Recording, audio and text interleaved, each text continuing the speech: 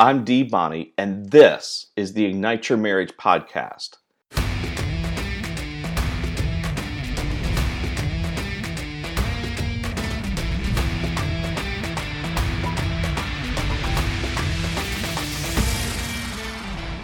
I'm an ER doctor turned marriage coach.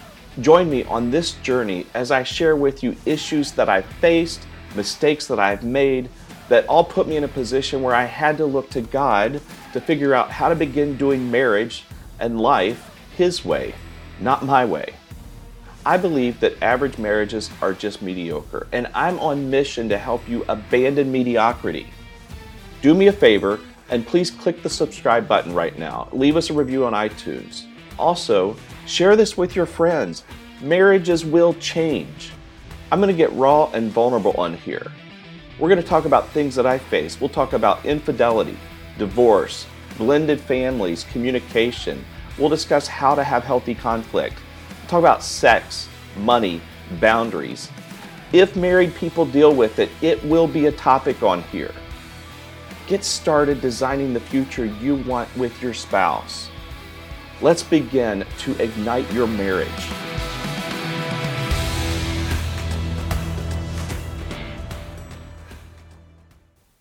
Hey guys, Dee Bonnie here. If you're anything like me, then you feel like that in order for the people in your life to love you, you have to behave a certain way. Like there's a certain standard of behavior or existing that you have to live up to. I mean, we all want to be liked and appreciated, respected, but I think more than anything else in the whole world, we really want to be loved. And out of 7.5 billion people in the world, we mostly want to be loved by our spouses. But the problem is that I don't, for any extended period of time, live up to some rigorous standard of behavior. Like I try, but I fail. I mean, haven't you felt this way? Like your spouse expects you to be a certain way, your friends expect certain things out of you. I know your boss expects you to be a certain way. And these are good things. These are things like I will always tell the truth. I will always do what I say that I'm going to do. I will keep my promises. I will never hide my activities or my spending or my whereabouts. I won't ever lose my temper, right? And so these are good things that we should do, and most of the time we do them, but we're gonna not get them right all the time. Like we're flawed human beings, so we're never gonna hit that mark every time. So what happens when there's a standard set and I don't live up to it? Well, I think that that's where our facades come from. And so what's a facade? I like to think of a facade as this beautiful but fake brick exterior that I build around my life. And it represents the way I want people to see me, the way I wish things were in my life. You see, I don't want people to know that my marriage isn't as wonderful as what they think that it is. And I don't want them to know that my life isn't as perfect as I represent. Sometimes we don't want people around us to know that someone in the house has a drinking problem or a propensity for porn. So we construct these beautiful facades that line the walls of our lives. And that's how we want people to see us. Now, I'm not going to debate. There's probably some benefit to everyone not knowing everything that's going on in your life. Hello, Facebook, Instagram. There's probably something to be said for waiting until there's some time between that thing that I went through, the it and the now, where there's been some space and some recovery.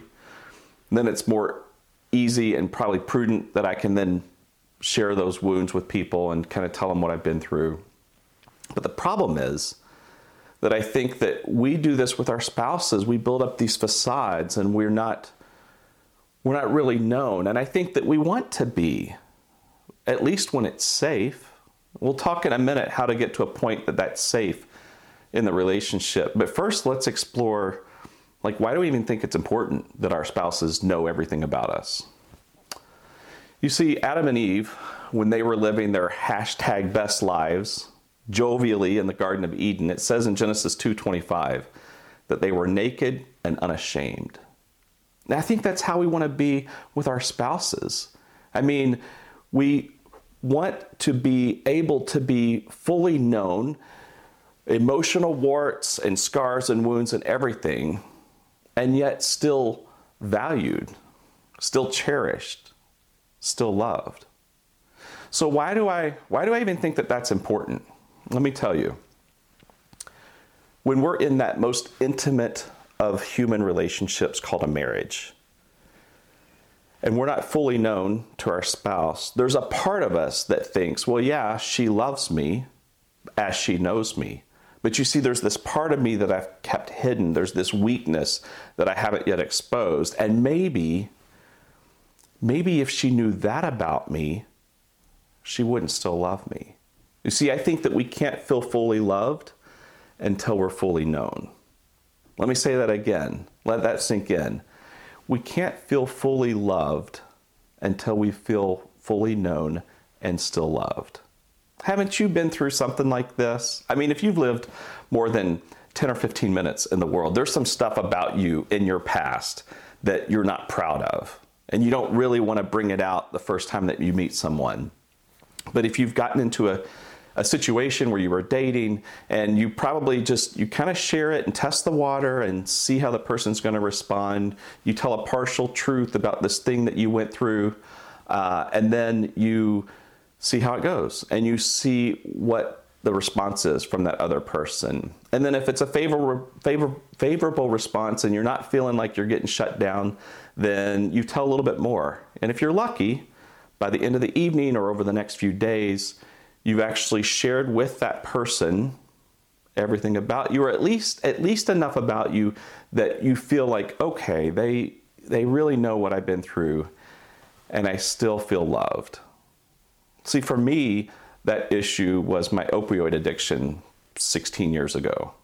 And so as I would be dating and I would start to get to know someone, I'd have to kind of share like, hey, I went through this. I remember I would test the waters. I would sort of say, now listen, this doesn't define who I am. And I don't want you to use this and think ill of me, but I was addicted to hydrocodone in the past.